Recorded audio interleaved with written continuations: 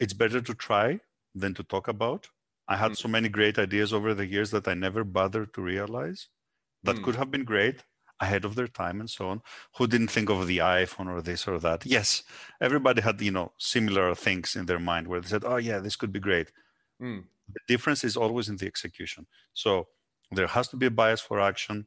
Do it earlier. It doesn't have to be perfect, but do it.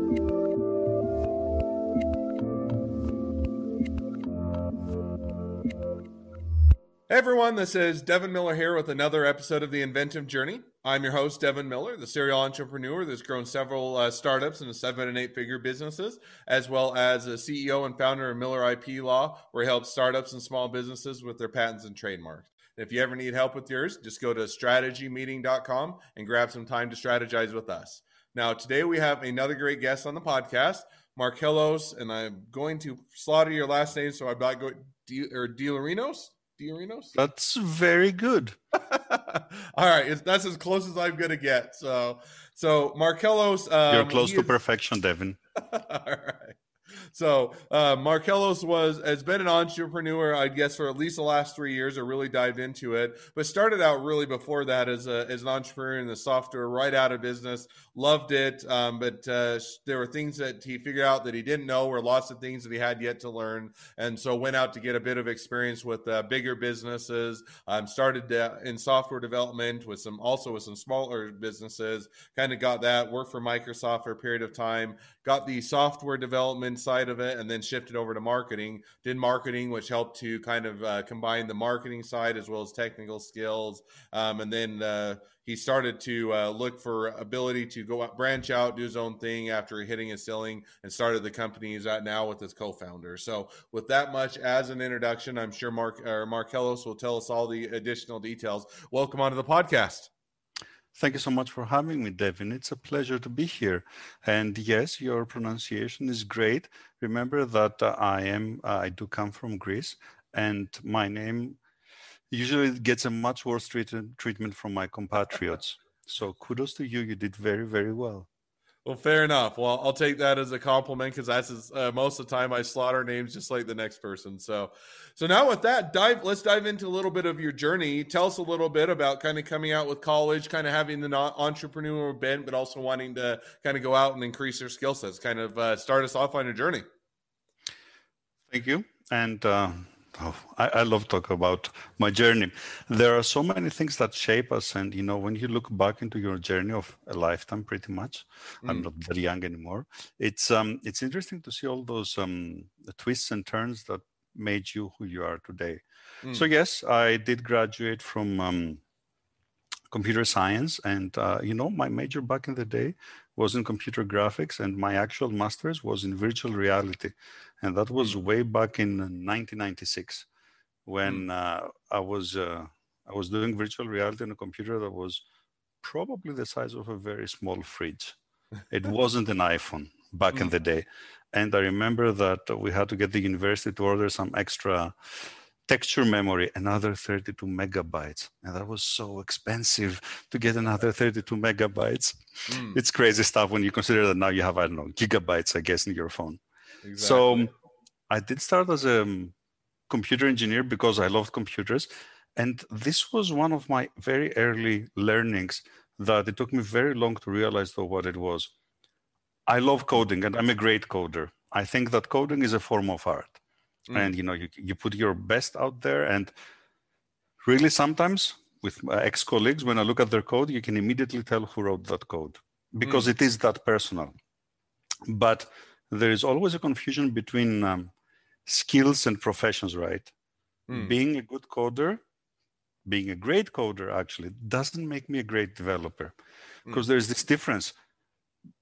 To be a coder, you need to be this spirit, look at the big picture, be quick on your feet, think about, like to integrate, like to analyze, like to do all those things.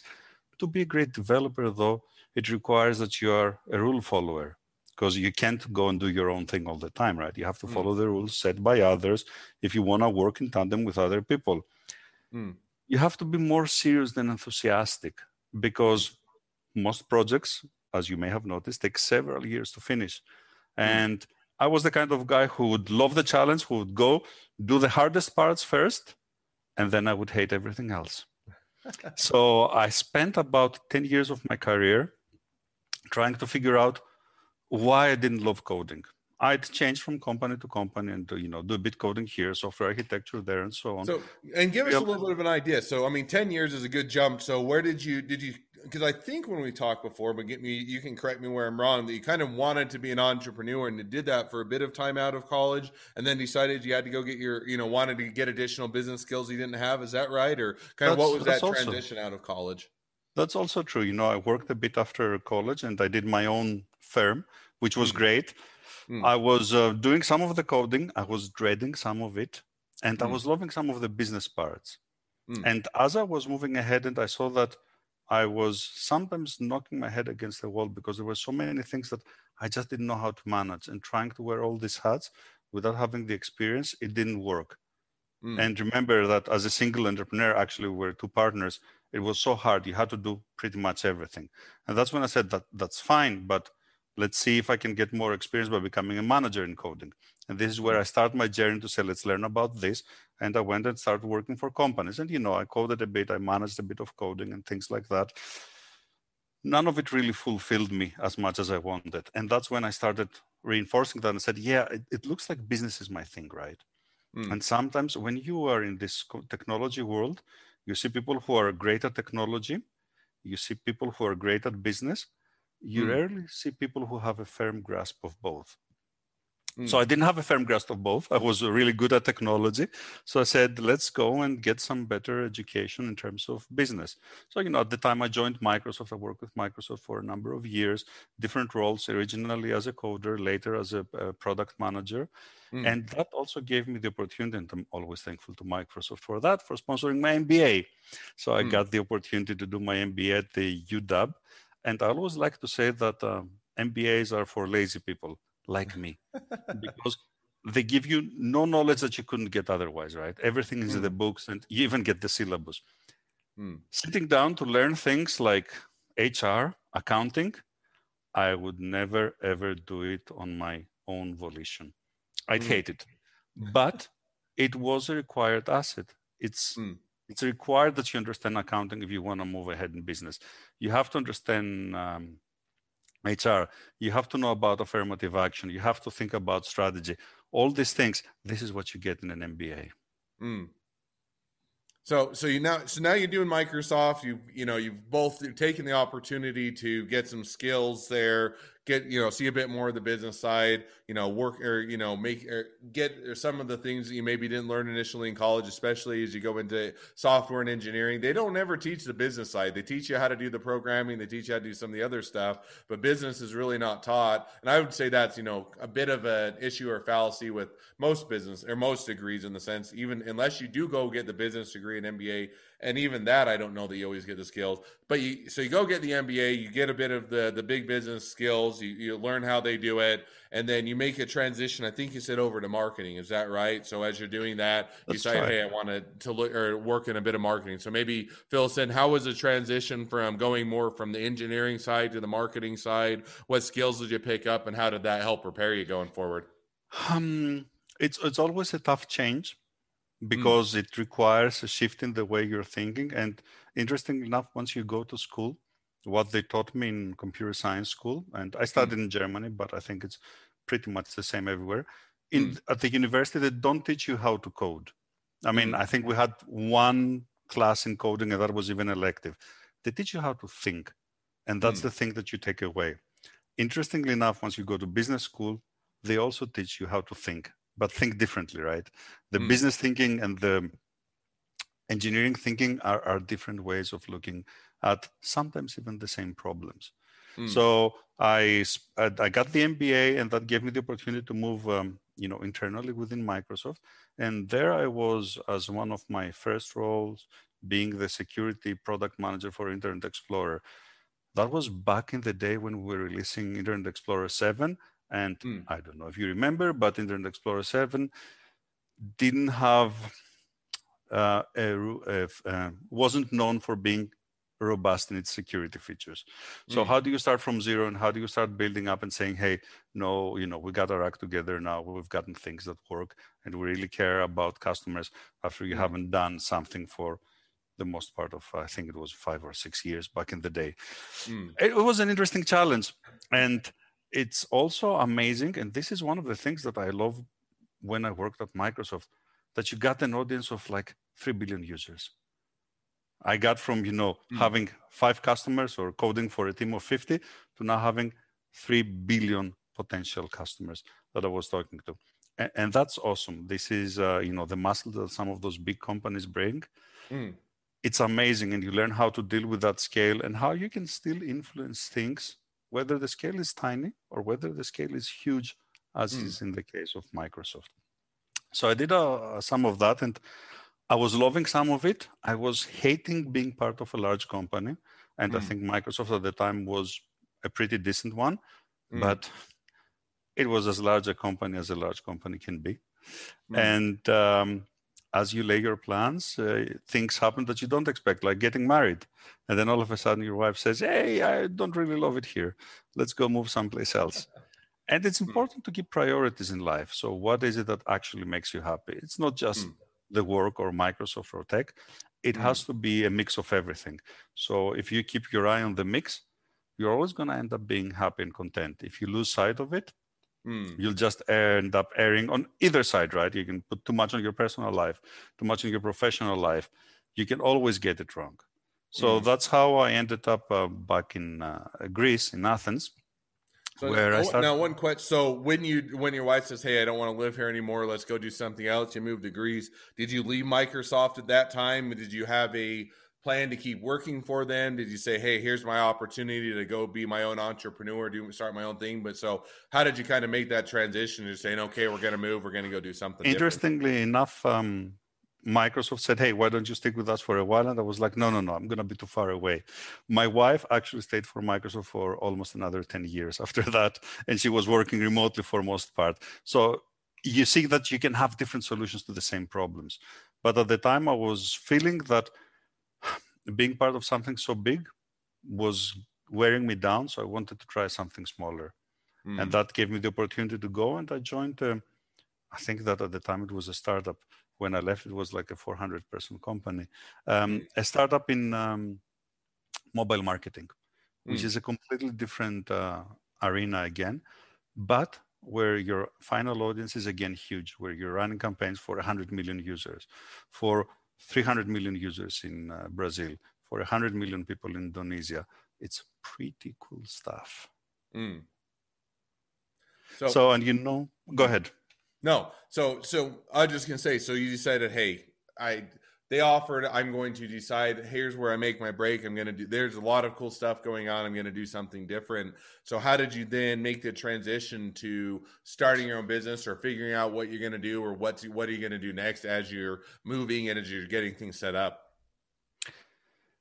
I spent at this startup company by that time. I Mm. spent almost 10 years, 11 years, which is a very, very long time for me. Mm. But if you're in a small company that's evolving with you, then it's actually fun. So I started doing one thing, and I think over the 10 next years, I probably were doing 5 or 6 different things. Every other year, something Mm. would happen, things would change. There would be new challenges, new markets, and that kept me interesting until after some point, I reached a stage where I wasn't getting much new, not being challenged. And this is one of the main things about what I believe is successful entrepreneurs. They like challenges. They like to solve problems. Mm. And when I see myself successful is I go somewhere, I find a problem, I solve it, and I set it up so that it doesn't require me anymore to run. Mm. So, I set this all up. I kind of exhausted the areas where I could be, and I reached my ceiling, so to Mm. say, within that organization. And Mm. that problem to say, I really need to find what's next. And Mm. that, goes full circle back to my early issues. Why I couldn't, from a great programmer, become a great developer. And then looking at all those years working with people, all the hires I've made, and I had the opportunity to hire people literally across the world. I hired people in the US, in Canada, in South America, Brazil, Argentina, all the way to Africa and Vietnam. So once you do that and you try to hire in these places, you realize that your usual hiring process, the things that you anchor upon when you look at candidates and resumes, they don't work. What I learned for Europeans and Americans didn't work in Brazil, didn't work in Africa, and definitely did not work in Vietnam. So after many bad interviews, unfortunately, with people who came to me and I said, this is a waste of time for me. It's a waste of time for the candidate. This person should have never been here. Why can't I find the right people? And, I was talking with HR a lot and they were saying, here's a stack of resumes. Take your pick. And you realize quickly that you can't always find truth in resumes.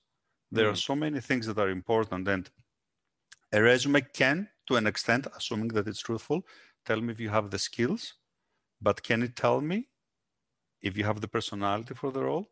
If you look at my resume or if you actually measure my skill in coding, you think this person is awesome, pretty soon you're going to say that I'm a lousy developer if you were hiring me for that. So that was kind of the impulse to go and say, hey, let's figure out a better solution. And the impulse, it's so much better when it's shared. So this is where my co-founders come in. I think there's nothing more valuable in any startup than people, and it starts with the co-founders. These were the people who looked at the same problem and said, yeah, and they brought different perspectives to the same problem. Actually, one of our co-founders, he's a psychologist by training, and he said, no, there are methods for this. We should see what science says and do that. I was saying, okay, let's figure out how we could sell this and why there is a niche in the market for this. And there was our third co-founder who's technical and who said, easy peasy, I'll get this coded in what ended up being 3 years, but he said like in a week at the time.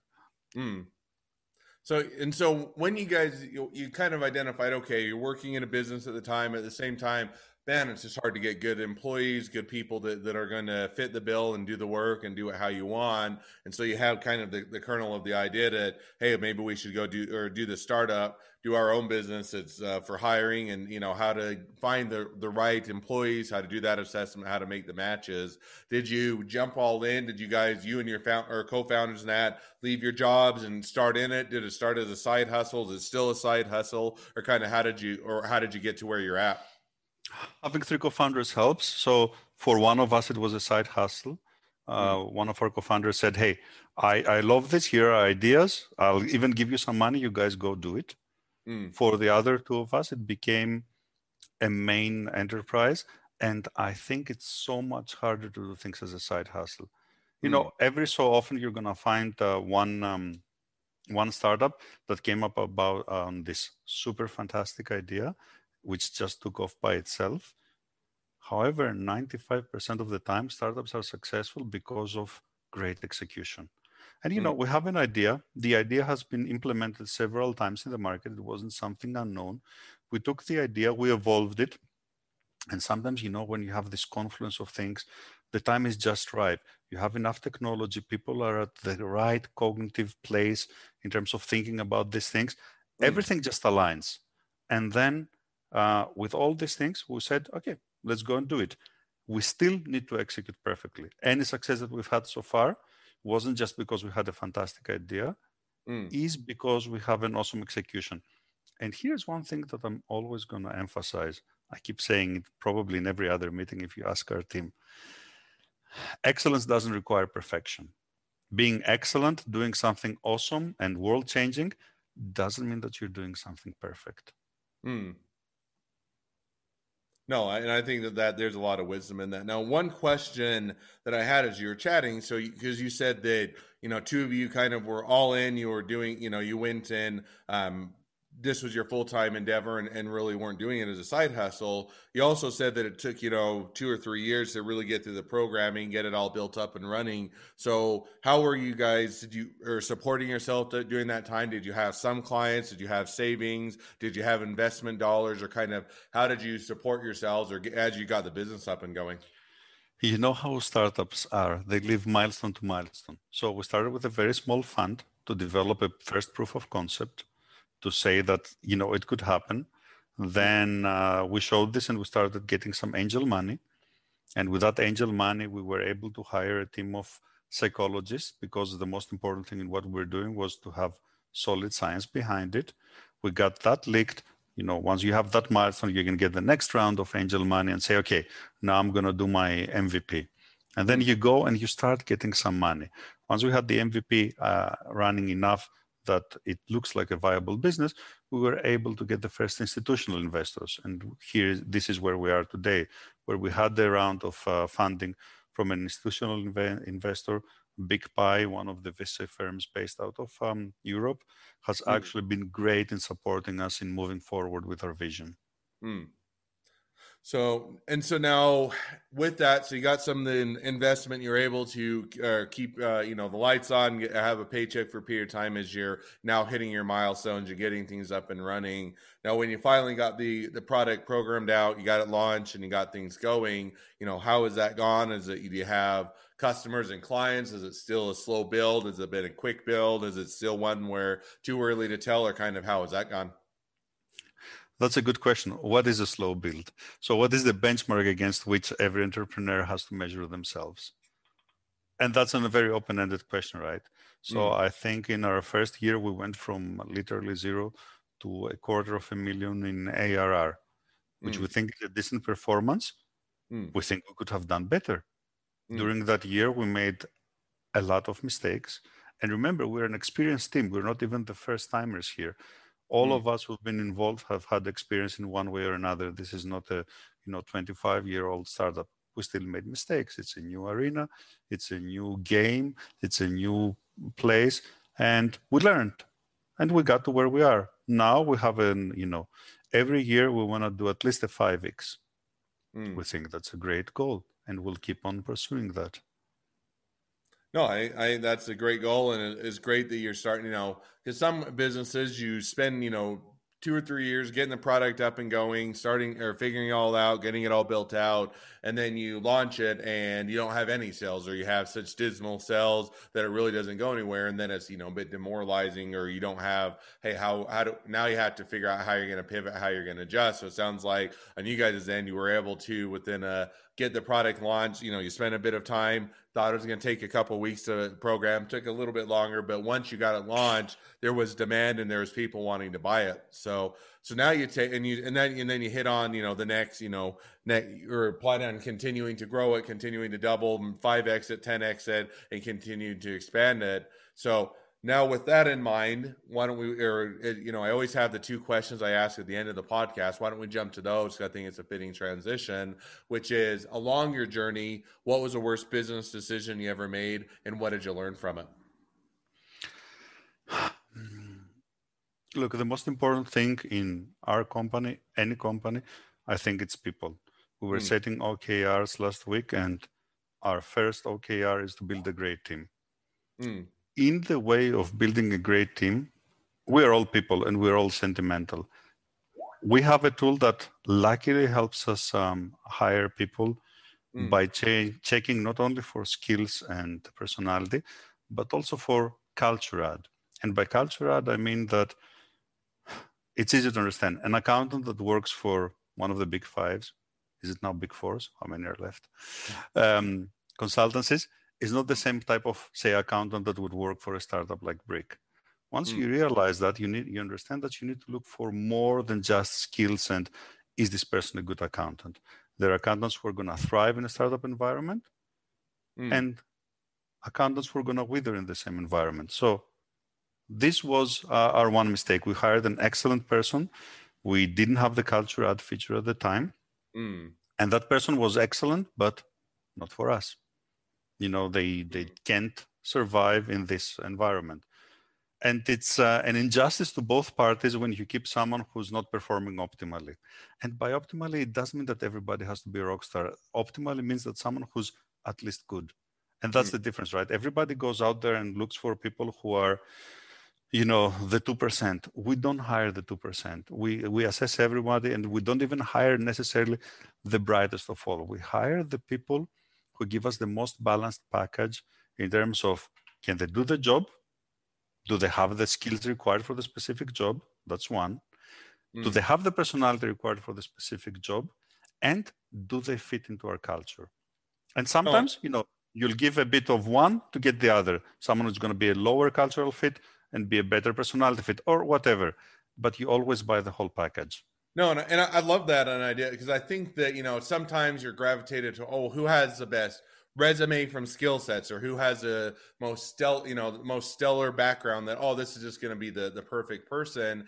And yet if you're negating, you're not overlooking on fit, you can have the best person, but if they don't fit with the culture. And I'll give you an example that even to my end, we do Miller IP Law. We focus on a lot of startups and small businesses. I'm always to look to change a bit of the legal profession, how things are done, why are they done, and I'm always questioning. And so just because you're a good attorney doesn't mean you're going to fit well with the law firm or with my law firm, because we're not going to be the typical law firm. So if you're just saying, hey, I just want to go in, be an attorney, do this way that it's been done for 100 years and get in and get out, even if you have the great skills, you're not going to be the right fit for us. And so I think that too often, to your point, people are looking just for the skills when fit has every bit as much or more of an impact on whether or not they're a good candidate. So I think that's a mistake an easy mistake to learn, and certainly one to learn from. You're so right. And one additional thing that I like to emphasize is that a lot of times people go looking for fit, and that, when tried to an extreme, can lead to monocultures. What we're trying to think is, can we have someone who's going to add to our culture? So we are who we are, and this is who we would like to be. And it's interesting. We have a benchmarking exercise in our software where you define your culture, and then it measures everybody and tells you how you're doing. We're not who we would like to be. And that's fine. No one is who would like to be. We always aspire to be better. But it's great when you can say, hey, I'm not going to hire Devin because he brings all the other things, but he's going to bring this element of, I don't know, inventiveness that the rest of the team are lacking. He's going to bring resilience. He's going to bring customer focus. Whatever it is that I care about, I can now supplement to my team. And this is how you create a great team. No, and I think that's very insightful and very true. Well, now as we go to the second question, which is, if you're talking to someone that's just getting into a startup or a small business, what would be the one piece of advice you'd give them? Well, I gave one piece of advice, which was excellence doesn't require perfection. I'm always going to stand by that. And, I was explaining my whole journey, and I said how I started and I went and got more and more and more knowledge because I wanted to avoid mistakes. And, I needed to know more. And I think I confessed earlier that I said, hey, we had our first year. It was awesome.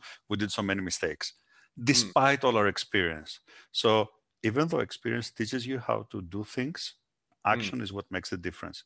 So if I had one word of advice, it's better to try than to talk about. I had so many great ideas over the years that I never bothered to realize that could have been great ahead of their time and so on. Who didn't think of the iPhone or this or that? Yes, everybody had, similar things in their mind where they said, oh yeah, this could be great. The difference is always in the execution. So there has to be a bias for action. Do it earlier. It doesn't have to be perfect, but do it. So I think if I say just do it, it's copyrighted already, but you get the meaning. Fair enough. I doubt Nike will probably get mad at you if you just say just do it over the podcast. So you should be good. No, but I think that there's, that's interesting is, done now. I think we've done over 150 episodes on the podcast. And I'd say probably, and I'd have to go back to actually double check, the biggest thing on the most entrepreneurs are saying is just dive in or do it earlier. Don't hold off, don't wait. Too many people will wait for years or months or years, and once they finally get in, dive in and they do it, they find out they love it, they enjoy it, and it's the best decision. They wish they'd done it earlier, or they never get going, and then you always have that regret. So I think just diving in, doing it, getting going is probably the best. There's a lot of wisdom there. Well, as we wrap up, as people are wanting to learn more, they're wanting to use your product, they're wanting to be an employee, they're wanting to be an investor, they're wanting to be your next best friend, any or all of the above, what's the best way to find out more or connect up with you? This is 2020, so the easiest way is to go up on our website, brick.com, and it sounds like a brick, but we spell it BRYQ.com, or you can email me, Markellos with 2 L's, MARKELLOS @brick.com. I'm always happy to hear. And we want to support startups. We even have special, very, very reasonable, almost ridiculously priced packages for startups because it's the most important thing that we can give to startups. And we love it when we give these packages to startups, they grow into awesome teams, and then we keep upselling them as they grow bigger and bigger into unicorns. So yes, if you have a startup and you're wondering, man, I cannot deal with this, I'll hire whomever, I'll hire referrals. Referrals are great if you know what you're getting, not because just someone referred them. Everybody has to be treated equally. If you care about diversity and inclusion, do stop by brick.com and have a look. Free trials, great packages.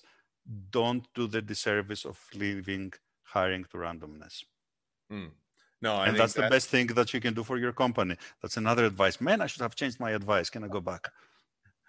Hey, lots of good advice, and I think that's all very worthwhile. And I encourage everybody to check out Brick. Definitely a great new way to figure out how to hire and to get that right match and to make sure you're bringing on the talent that you want. Well, Markellos, it's been fun to have you on. It's been a pleasure. Now, for all of you that are listeners and you have your own journey to tell and you'd like to be a guest on the podcast, feel free to apply to be on the podcast by just going to inventiveguest.com. If you are a listener, also make sure to 1, click subscribe so you get notifications as all the new awesome episodes come out, and 2, leave us a review so that everybody else can find out about the podcast as well. Last but not least, if you ever need help with patents or trademarks, feel free to go to strategymeeting.com, schedule some time with us to chat, and we'll strategize with you about protecting and growing your business. So thank you again, Markellos. It's been it's been a pleasure, and wish the next leg of your journey even better than the last. Thank you very much for having me on, Devin. And IP is one of our most valuable assets. We always care about it. So it's interesting to be talking with an IP lawyer every time. All right. Well, thank you again.